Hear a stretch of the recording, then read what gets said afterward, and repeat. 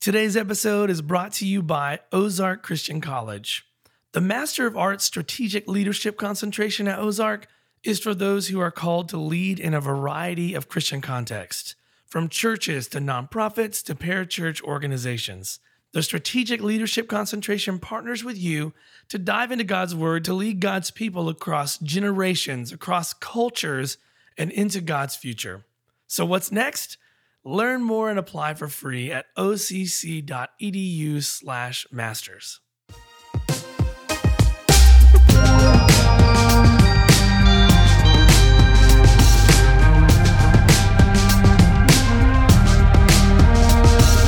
Hello, everybody, and welcome to another episode of the Disciple Makers Podcast. This is your host, Dave Stovall, and we're continuing to work our way down through Navigators Church Ministries track sessions from last year's forum. This episode features Navigators leader Dane Allphin talking to us about a very important topic for discipleship: conflict. I just love his advice on giving people time and space to really wrestle with the things of God as they're hearing them for the first time, or maybe hearing them for the 50th time. We plant the seeds, God waters and grows. Sometimes we get to see the fruit growing and sometimes we don't. But we got to be faithful in sowing those seeds anyways, whether we're the first ones to plant the seed or the very last one that gets to actually see the fruit develop in that person. Either way, we've got to be faithful in planting these seeds with people. So I hope this episode will encourage you in your walk as you're discipling people in your circles. Let's jump in and hear from Dane Allphin with Navigators. Hey, welcome everybody. Come on in, and we're going to get started. And we are glad you are here. So my name is Dane Allphin, and always fun to be with pastors and church leaders. And I serve with the Navigator Church Ministries. I'm the executive director for them, and work with Derek as our guy in Colorado Springs. I'm up in Akron, Ohio. Home of LeBron James, and everybody, you had to use Akron to get here because you got it here on tires, so kind of fun. But hey, let me open up with a word of prayer, and we'll jump into our topic. So, thank you. Father, thanks for your absolute goodness. Father, that you are a shelter for each of us, that you are our strength, that you are our light, and Father, you protect us. You go before us, Father, and you have goodness and righteousness and so much in store for us.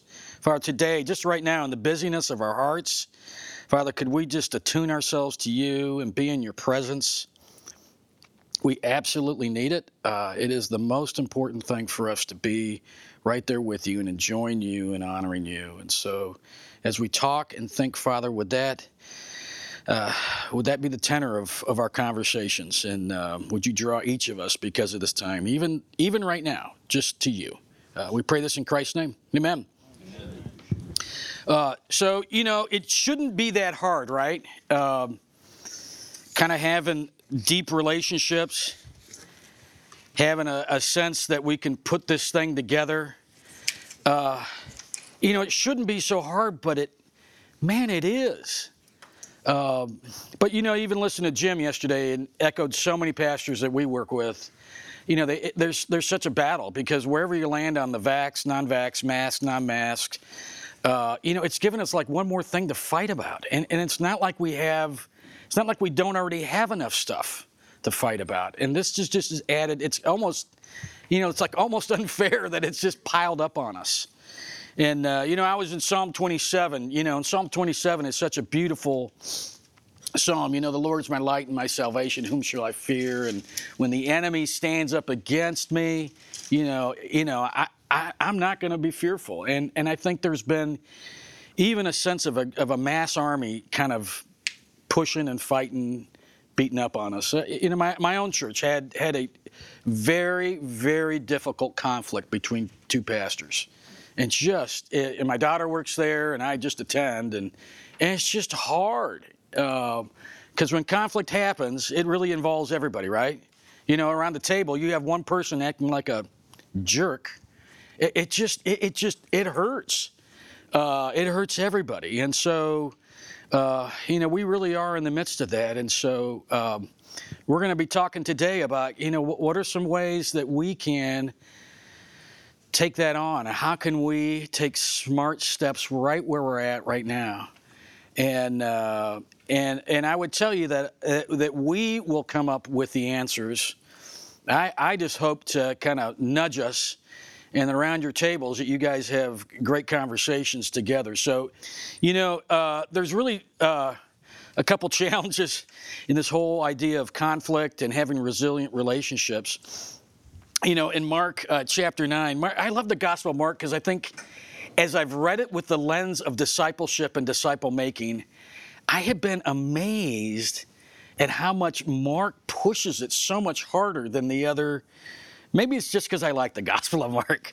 But, in chapter 9 of Mark, down at 33, and they came to Capernaum and and they went into a house and then he asked them, hey, what were you discussing along the way? And, what they're discussing along the way was like, who's the big deal? Like, who's the kahuna? Who's the guy that's got it all together? And, you think, gosh, to kind of have those conversations, but we do, right? That is like human nature to want to lift ourselves up, and it's so divisive. And I would say you probably sense that many times. You're going back to church or coming from a situation that's already in your head. You're like, oh gosh, what do I do about this situation? But to make matters worse, you just turn the page, and in chapter 10, and the Gospel of Mark does this. There's like these repeats of like, man, they just didn't get it. Chapter 10, James and John go to him, and they're like, hey, we want you to do whatever we want you to do for us. So like, teacher, we want you to do for us whatever we ask you. And you kind of go, wow, like that is so wrong. And it's right on the heels of this other one. So it's like these issues of conflict and struggle and lack of unity, it's just so much. Jesus faced it. He faced it all the time. And you and I will face it. And it is absolutely disappointing. Because some of the folks that you feel like should have it, and the disciples should have had it, yet they did not. And we face that in our churches in really tough ways. So what I wanted you to do right now is around your table, I want you to discuss. And fellas, if you want to join another table back there, that would be great, because then we have kind of larger tables, and we can have maybe if you just want to move down to this one, then we have 3 guys at that table. That would be great. So, but I want you to think about two things. What are the things that kind of get in the way? What are the situations, the stuff that kind of breaks us apart? That's kind of, as you have watched in your church, what are the things that has separated us and don't allow us to have that unity? The other one would be, what has been some of the verses that already you're kind of thinking about? You're going, oh my gosh, this is an important one for me to remember. So take 5 minutes right now around your table to discuss that. So let's pull back together again. What were some of the things that you all found that kind of separated us and hurt us in our churches and in our teams? Maybe one person from every group. Yeah, personality conflicts. Oh. Yeah. There's always, and the longer you're in ministry, you realize there are going to be some people, it's just going to be oil and water. Like you're just going to miss. And that's hard to get over that and say, okay, like, I'm just not going to have this. I'm going to have to be okay that we're going to like kind of sort of miss in showing some grace. Pride. What are some other things that really hurt us kind of in our unity and Lack of trust. Yeah. Lack of trust. And how have you seen that play out? Well, it hinders our ability to communicate with we're not as vulnerable, and we don't kind of share what we should. Right. Yeah. I want to make assumptions about motives. Yeah. I had one of those on the way down. You ever had one of those with your spouse? She said, "Hey, don't get me any coffee when you come home. You don't get either. You don't have to." I heard, "Don't get me any coffee," and what it really meant is get me something else from Nashville. And so we were talking last night, and I said, "Hey, baby, is it okay if I just got you some coffee?" Because it's like, "Well, sure. I just didn't want to bug you that you didn't have to. Like, you didn't need to bring coffee home." So it was right there. It's just the communication is. It's hard, and it's hard even in our marriages, right? Yeah. What else? What other things really separate us and hurt us? Lack of clarity of purpose of the group. Oh gosh, lack of clarity of the purpose. Yeah. It's so funny. I think in discipleship and disciple making, even when you get a picture of a disciple, it's really hard to get everybody to figure that out. Even churches that have had kind of like, hey, this is what we're trying to build and do. You elbow the guy. The proof of the pudding is you elbow the guy in the pew and say, hey, like what's a disciple?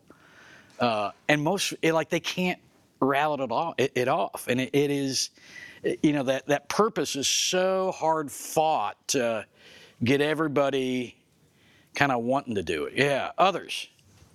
Lack of knowledge and lack of training on how to approach people. Yeah. We can 10,000 of these functions and have all kind of books and T-shirts. But our purpose here is learning to make disciples. Yeah. Unless we approach people. So Steve, how would you summarize that in one or two words? Knowledge and training. Knowledge and training. So knowledge and training really hurts us. The lack of knowledge and training, yeah. Transfer of knowledge. Yeah, transfer of knowledge. Yeah. Out of millions of people that I come in contact with, Christians. Yeah. How many people approach me to share the good news of Yeshua, Jesus? Yeah. I can count them on my hand. Yeah. I'm 70 years old. Yeah. Isn't that sad? Yeah. Because you don't know that I'm a Messianic Jew. Yeah. I could be in Judaism visiting here. Yeah. And according to your belief, my soul's on the road to hell. Yeah.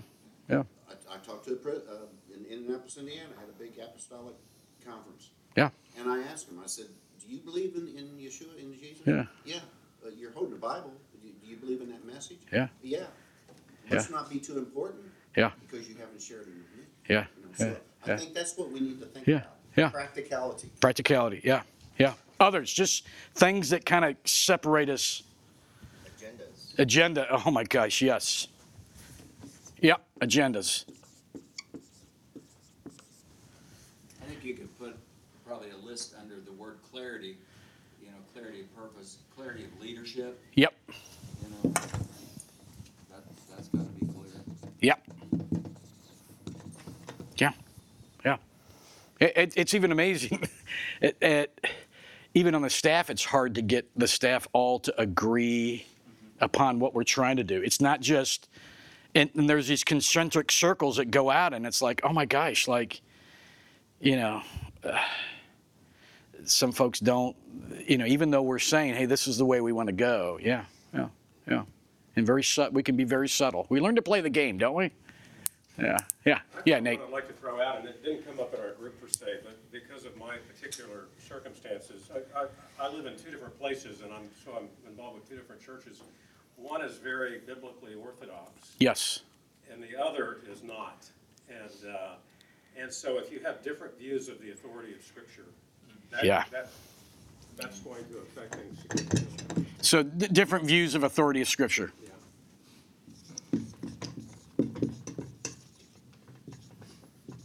Yeah. The thing that came up in ours, and it would apply kind of off of that, is different or multiple definitions or multiple definitions of the same ideas. Yes. Yeah. If last year or in 2020, that was last year, the survey came out that discipleship.org did, and one of the things they really nailed on, it was kind of the state of discipleship, and was this, we don't have a unanimous view or definition of what a disciple is and what disciple making is. And so those terms like that, people just kind of use them, but it doesn't, yeah, multiple views, yep. Okay, any scriptures as you're thinking that have helped you in the middle of kind of building a team, kind of having a sense that we're going the right way together and we're able to kind of take care of stuff? Verse that came. Philippians 2. Yeah. And Philippians 2 in general says? Do nothing out of selfish ambition or vain conceit. Yeah. Or consider others more important than yourself. Yeah. So, wear the mask. Don't wear the mask. It's, yeah. Navigation. Now we're on the strong core, right? What we need to do.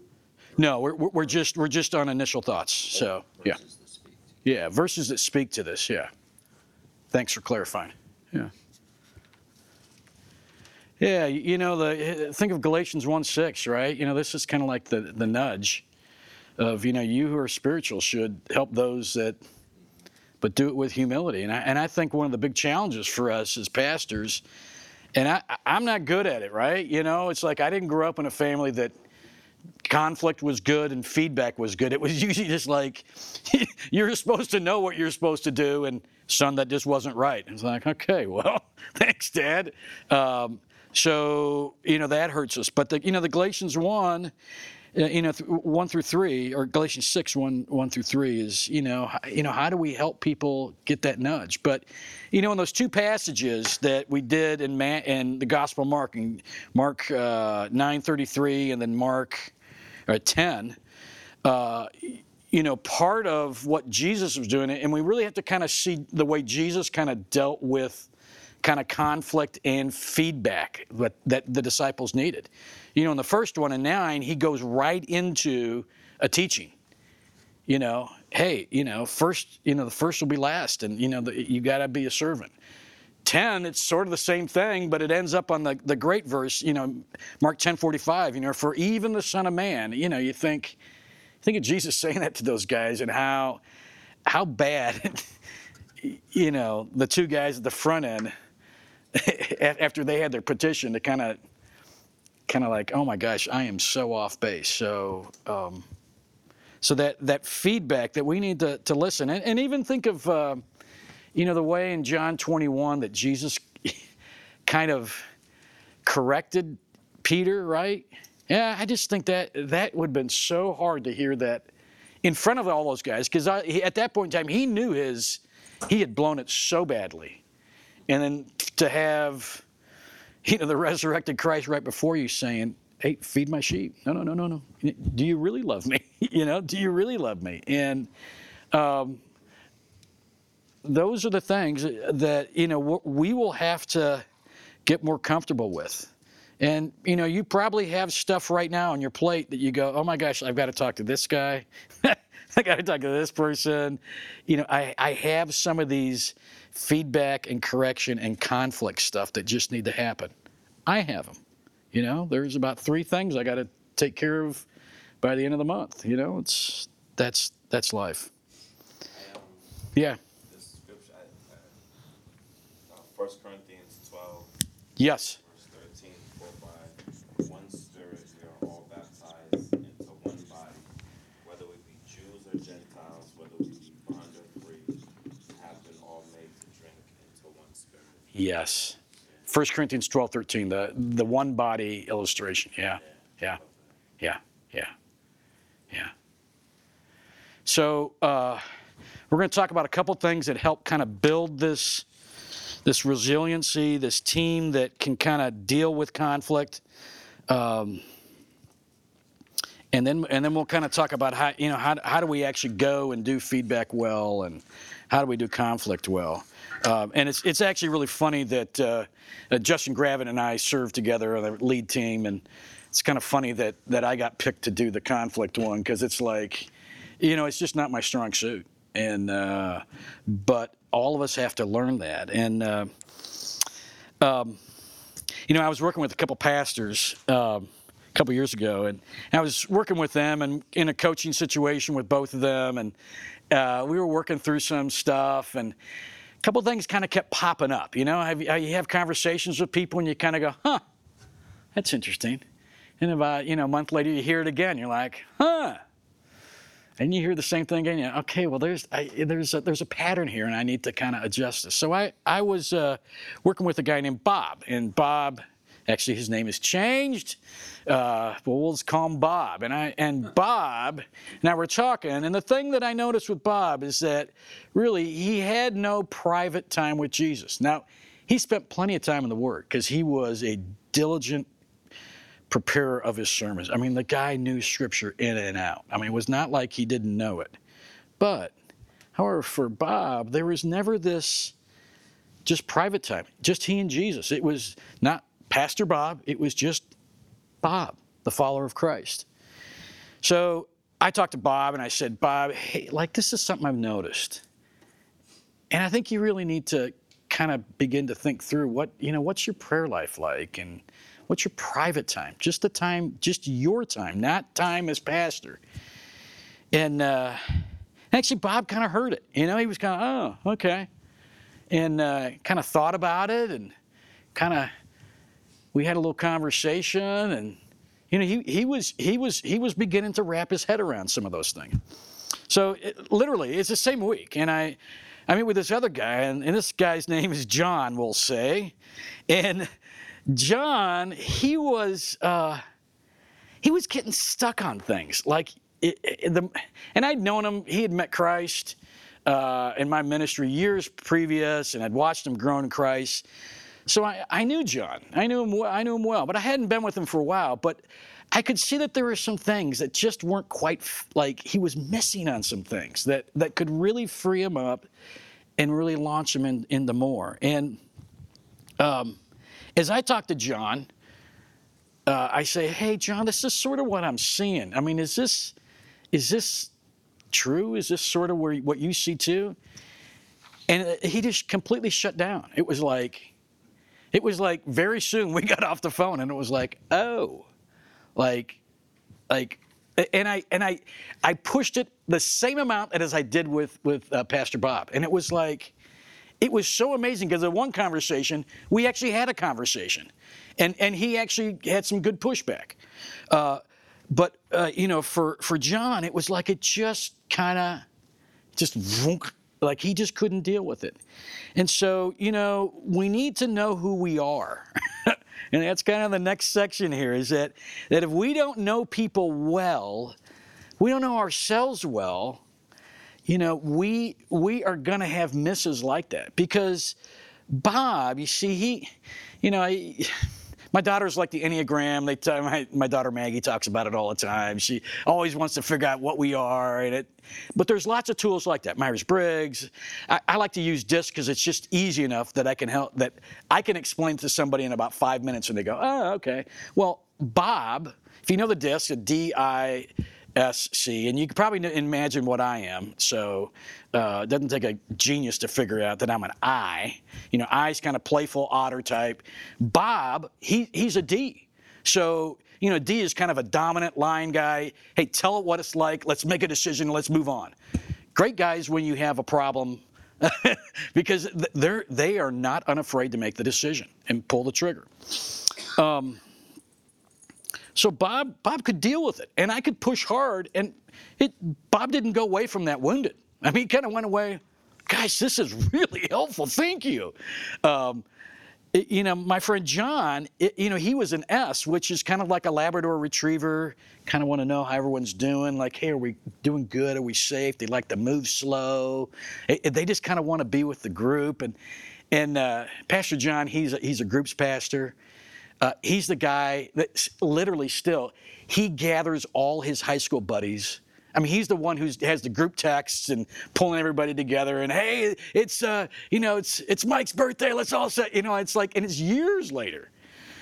So John was the S, and so he wasn't ready, and I was pushing too fast, and so And as an I like to move. I want to get going at some point in time, and it better be fun, because if it's not fun, like, man, I'm out of there. Part of this, we really have to have a better sense if we're going to have success helping people move together, but also at the times when we got to provide feedback and really correction. We're going to have to know who they are, and I'm going to have to know who I am.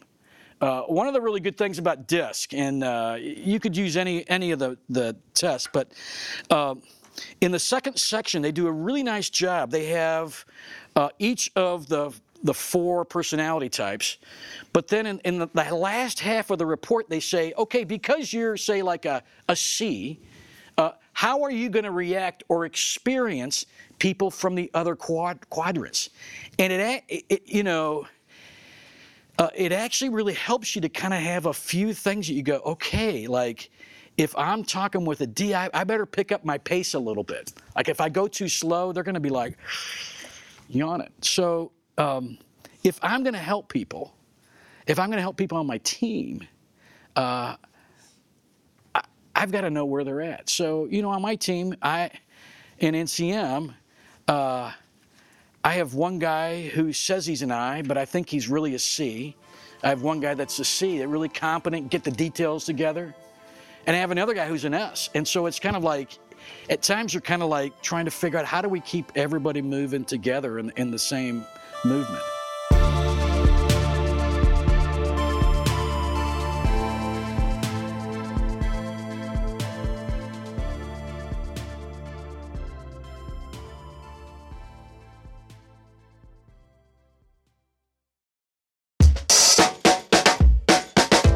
Hello, Disciple Makers Podcast listeners. I want to invite you to the 2022 National Disciple Making Forum here in Nashville, Tennessee on October 5th and 6th. Jesus had a strategy, a plan, and a roadmap for making disciples. In other words, he was highly intentional. He guided, coached, and developed his disciples into full-on disciple makers, and by living out the Great Commission, they changed the entire world. We're constantly gaining new insight about intentional discipleship as we look closely at Jesus. And if we're thoughtful and prayerful, we can apply many of those same practices today. So head on over to discipleship.org to buy your tickets for the 2022 National Disciple Making Forum. I look forward to seeing you there. This whole idea is knowing who you are, and it's this whole idea of emotional IQ, we really have talked a bunch about that lately. One of the things that's out there, Ken Sande, that we all know, the conflict, he wrote Peacemakers, and it's been kind of the book that, like, if you're in ministry, you have to read because it's just going to be up there. He does not work with peacemakers anymore, but he's done something else, which is called relational wisdom. And relational wisdom is the strategies, how you don't have to get to conflict. So what are the right ways to live? What are the proper ways to conduct myself? How do I understand myself well? How do I keep myself in check? I have to slow down and kind of be quiet. That I need to remember that. So Ken Sande's done, and it's been very helpful because it's principles and things that we need to know to help people and know how to live well. So let me go to another little story. So I love football, particularly NFL. I've grown up. Derek's a Denver fan. I've been humiliated as a Browns fan all my life because of Denver crushing us. I was actually out. If you remember the years, if you know NFL, the years that the Browns and Denver were fighting each other. Well, I was out in Colorado Springs one time it was horrible, and we lost again. And I was so wounded coming back. And but football's a really funny thing, and I want to give, and we all see this image. the person either catches a beautiful pass, on the back of the end zone, taps the 2 feet down. He's got complete control of the ball. Boom, touchdown. That guy stands up. He's so pumped, right? I think if any of us had that shot to do that, we would be so thrilled to go, oh my gosh, I did this. But here's the thing about football that's really funny, and it fits here with us, is that it's not just the guy who put the ball over the goal line. It's like the whole team that's out there runs and they're going crazy, right? They have now the camera at the end of the end zone, so it's like everybody that's sort of in the play or was on the field, they're going up with the guy that just made the big play. And I think that it's really interesting because why is that? Why does the lineman even give a rip that guy scored? Okay, he didn't do it. He didn't do any. I mean, he blocked, but he's just a big old boy and he's just pushing people. But he's just as excited about the guy that just got the ball over. See, and I think this really speaks to this whole idea of a compelling vision because, the chance to win and beat somebody, everybody begins to feel it and sense that, man, this is what we got to do. You see, and unfortunately, if you were to ask most of your people about your vision, do they really get excited when they know that there's been a win? Like, hey, we've done something really well. Most of the time, people just kind of yawn, right? Like, yeah, okay, what's the big deal? But, it's funny because that score, right, think of the effect of everybody on the sidelines who was not even in the game at that point in time. Some guys, they're just kind of on the taxi squad. They're just kind of, hey, I'm sort of here, but I'm on the sidelines with the guys that I would like to play with. They're going crazy. But then it's the people in the stands, and then it's, me at home, I'm going crazy because my guy got the ball and did the right thing. And so it's that compelling vision that we need to find a way to communicate it well. Andy Stanley has 2 books that I'd really encourage you on, this whole idea of kind of building this really compelling vision that really pulls people in, energizes people, and gets them moving down the track. So if you have not read, who's read Andy Stanley's Making Vision Stick? It is absolutely thank you. Good book? Excellent. It's an excellent book. It's been out for a long time. It's not a long book. Okay, like if you're not a reader, you can get through it in an hour and a half. And I'm not a great reader. But, Andy Stanley talks about 5 things that you need to do to build to make vision stick. And one of them is just compelling vision. Is it simple? And so if you have not worked through and thought through the principles that he has. I'm telling you, it's a booklet. It's this big and about that fat, okay? It's not, but the principles, the best leaders that I know of have read that and still use the basic principles in that. The other guy to read is a guy named John Cotter. John Cotter is a Harvard business guy, and he wrote this book called Leading Change. And it's, in the business world, it is like, it's a significant book. Now, John usually writes, Professor John, probably Dr. John,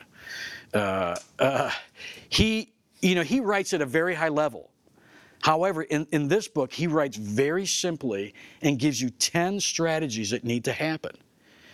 And you almost don't need to read the whole book because it's intuitive enough that you kind of go, oh, of course. So let me give you a couple questions, and some of these questions about building compelling vision have helped me, but I think these kind of come really from some from John Cotter's book, but also from the Andy Stanley book. So, the first question is, does your core team really have a vision? And does it have kind of like, hey, is it written down?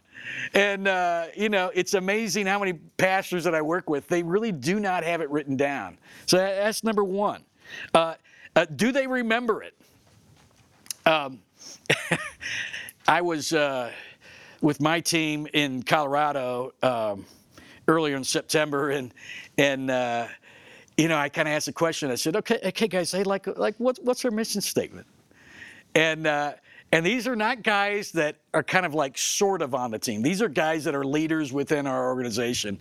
And actually, we really did not come up with it. And so, it's one of those kind of like aha moments, like, gosh, we don't know it. At my church, we have the 4 B's. And I'm going to tell you, like right now, it's going to be hard for me to remember: building, belonging, becoming, and I can't remember the other B.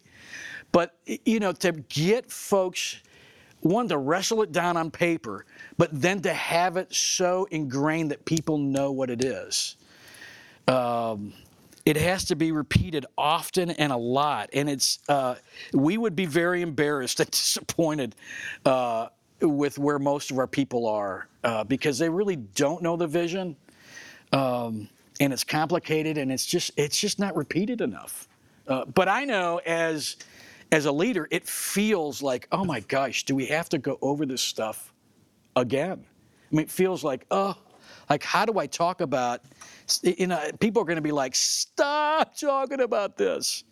But it's critical, because if we don't know what it is, we don't remember it, we're really not going to get everybody going. And that does not make it compelling in any kind of way. If you don't know it, most of our folks, we will degrade to just coming on Sunday and throwing a few nickels in, right? And we all have churches like that, and loads of people in our congregations that way.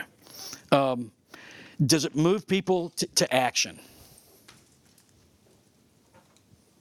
Do people actually know what they're like? And that's the compelling part. Why does the lineman? Why is he willing to learn all the things he needs to do, and who he needs to block, and how he needs to block? It's these guys practice their craft so diligently, and why is he willing to be into that? Because it's the compelling vision. We want to beat those guys. We want to get to the Super Bowl. Are you willing to change? In both Stanley and Cotter talk about this. Cotter, one of the first things that he says about leading change, and his is more about change, but it's still a compelling vision. Cotter says that, does it solve a problem? See, if it doesn't solve a problem and it's not an emergency enough, people are not going to change. And that does affect how our core team works, because people can be in there, and if they don't see the passion for, gosh, we really need to be making disciples, if they don't see that, if they don't see it as a problem, they will not get moving. It won't get them off their couch. And somehow, some guys in pro sports, they're making money, and that's all they're doing. But it really is, if you've ever been on a team that has worked well, and people really are committed to it, man, it's a joy. It's a joy to go to practice. It's a joy to go get the stuff done. So the other thing that I would say just about a compelling vision, and I was, one of my early days when I was with Young Life, we had a new process we had that headquarters was kind of telling us, hey, you need to do this with all your committees. We'd have adult committees that helped us raise funds and kind of organize stuff. And so I was, this dutiful young staff guy who was just out of college, and okay, this is what we need to do. So I kind of go to the people and say, hey, this is what we need to do. And I thought, okay, well, hey, I got the information out, like, hey, we're done. And I remember walking away from the meeting going like, man, I just got my lunch handed to me, man. Like, I don't know what I did. I think a buzzsaw created. And I had time to read kind of read the information, kind of know what was going on. So I had time. And so during that time, my mentor, Tom Hammond, kind of pushed me this article. I cannot find it. I've looked all over the internet for it, but it was from the president of World Vision, and he talked about the golden ball rule. And the golden ball rule says, you can have the most beautiful, orb of gold, but unless you give people time to figure it out and wrap their head around the vision or the idea, you're not going to get anywhere. So, I thought I was going to walk into that committee meeting, kind of hand them the thing, and they're all going to sign the stuff, and they're going to be like, yay, this is great. Well, it really took months, kind of months of saying, well, hey, this is why we're doing it. So, the last thing in a compelling vision, you have to give people time to wrestle through it and get buy-in. And that just takes time. It takes a lot of conversations, and unfortunately, it takes a lot of these. If we lead just by the pen, or what's on the bulletin board or what's on the slides, people don't do it.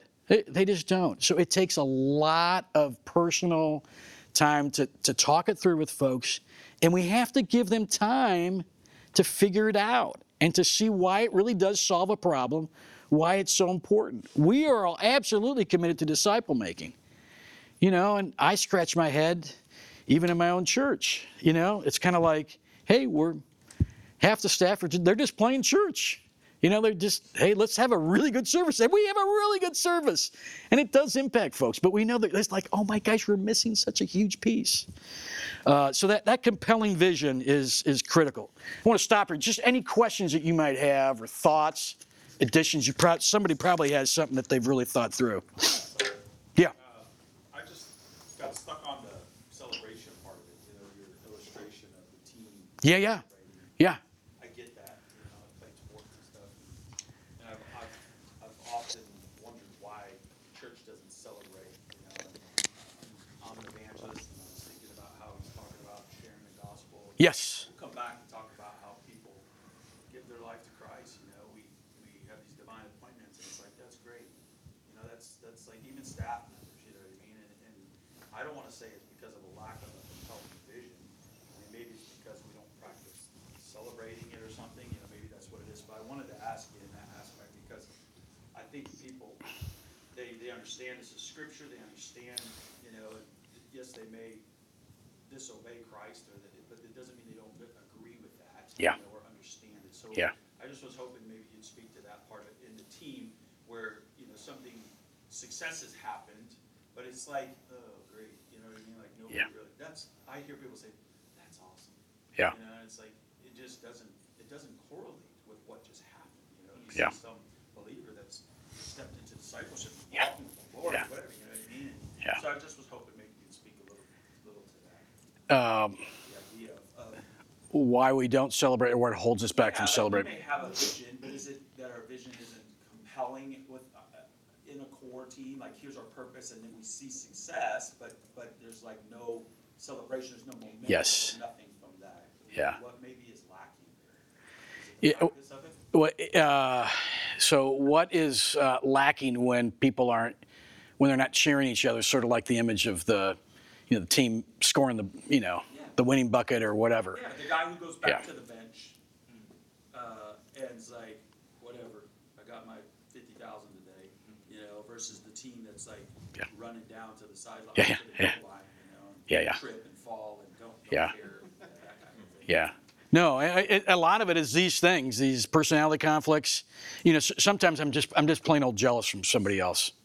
Somebody else has won and I haven't, and that's shame on me. But it's learning, and Andy Stanley talks about it in the book.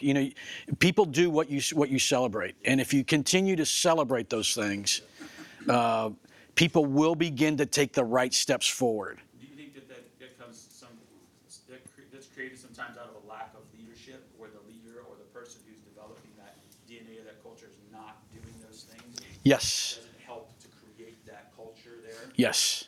Yeah, and so part of living out the vision, and that's kind of the next section. Really is if the leaders don't personally embrace it. Cotter says this, and Stanley. They both say this. Stanley from a biblical standpoint, and Cotter he's just a secular guy. He's like, hey, if the leaders don't embrace the vision, if they don't do it, it's not going to happen. People will realize what's the game, and senior pastor he's not really into evangelism. Well, then I'm not either. And I think that's the real challenge, is how do we get everybody to figure out what are the key things that we're really going after, and how can we do those together? And that takes leadership on our end. So yeah.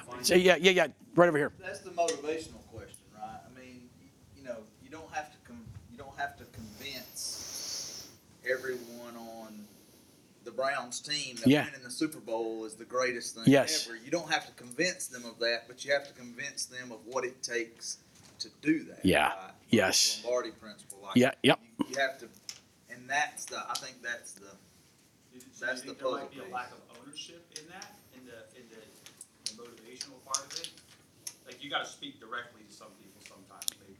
Well, you have to. And if you're not willing to personally embrace the vision Yeah, as a leader, as a team, yeah. as a leader, you won't be able to sell it to other people. And if they don't see it in you, and it doesn't mean that as a leader you have to have everything together, but there has to be that great sense of humility to say, you know, I don't have it all together, but man, by faith I'm moving that way.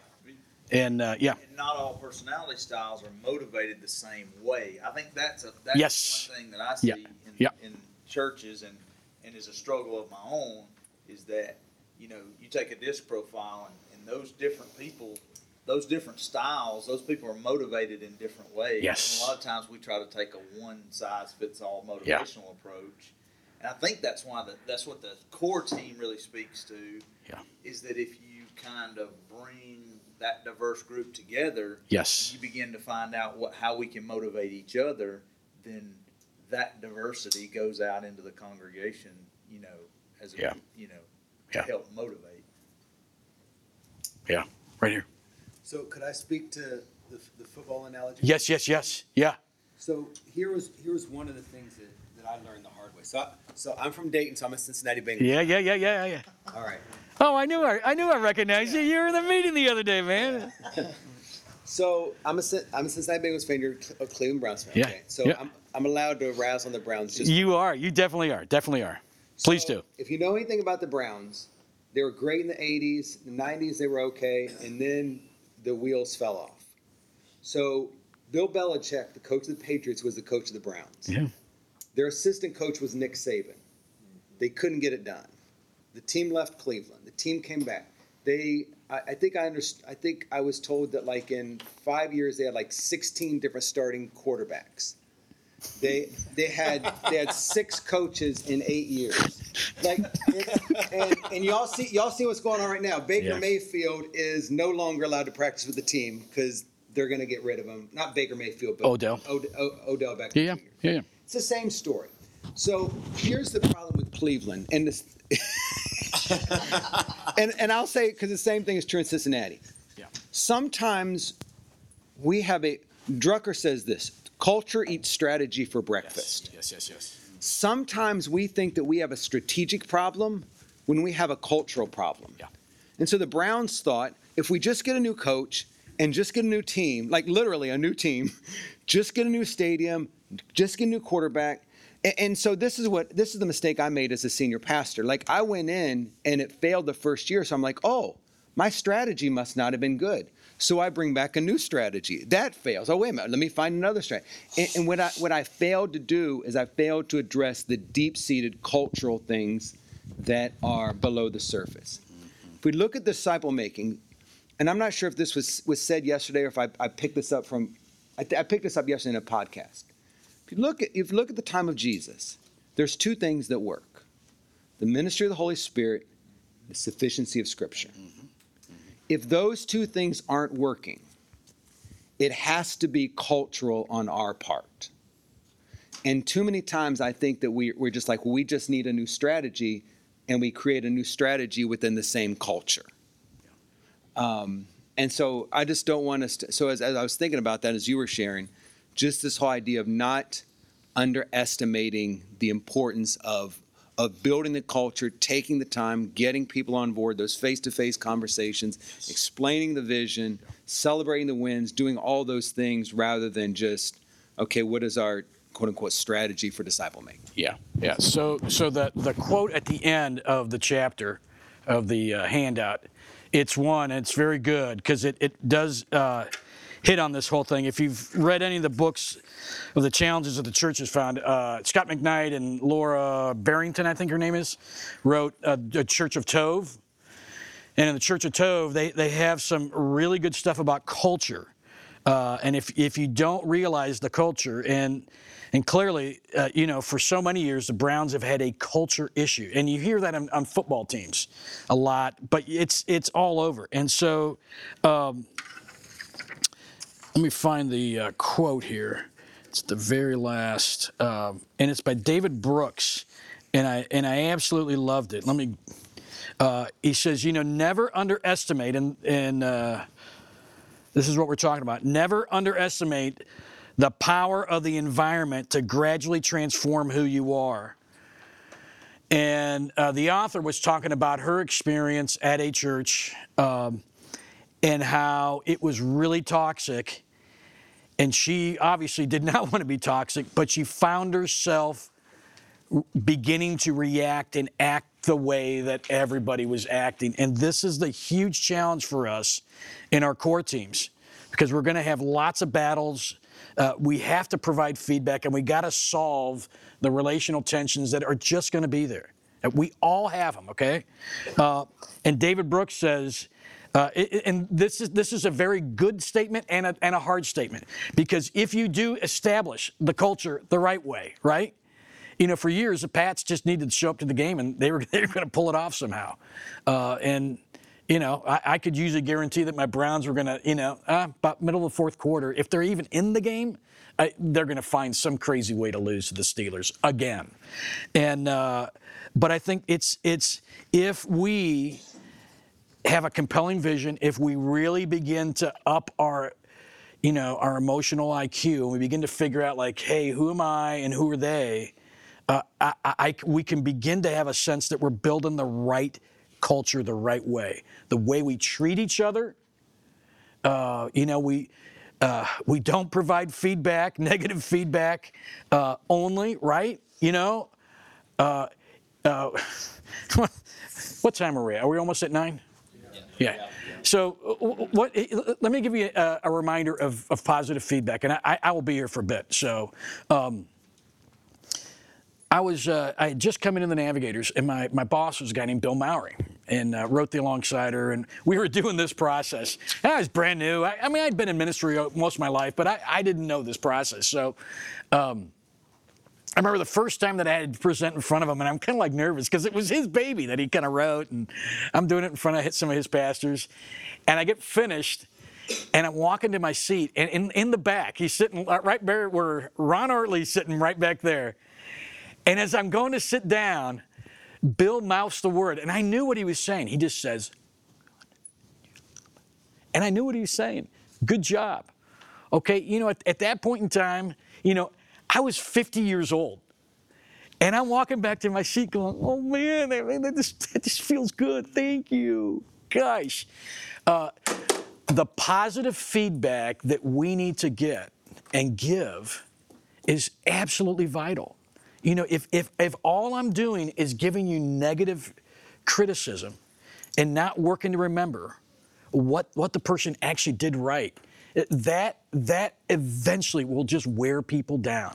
And they'll just be like, I'm out. I'm just tired of never getting it right. And here I am, a 50-year-old, walking back to the table, and I feel like I'm that kid who, in second grade raised his hand and got the math problem right, and you kind of go, I got it right. So, yes, right here.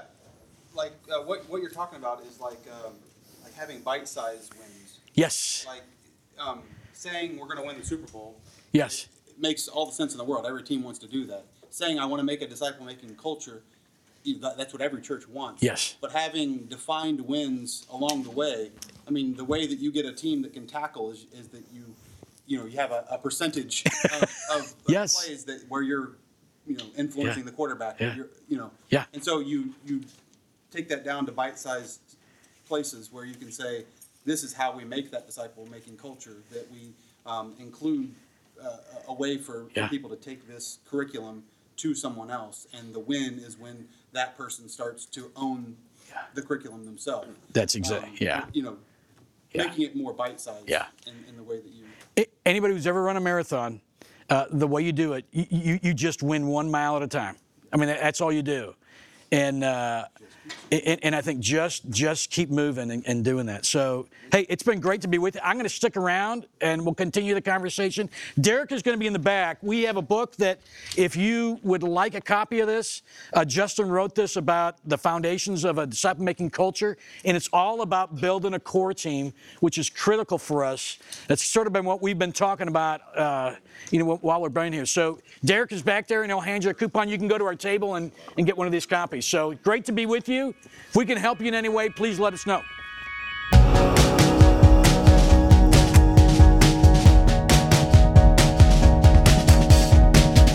Hey, thanks so much for listening, y'all. I hope this episode encouraged you, and I hope that you will click subscribe if you haven't already to this channel, because I would love to have you as one of my regular listeners.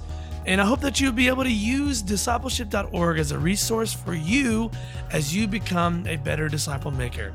Next up, we got the fourth and final track session from Navigators, so make sure you stay tuned for that. All right, y'all, have a great day, and thanks for listening.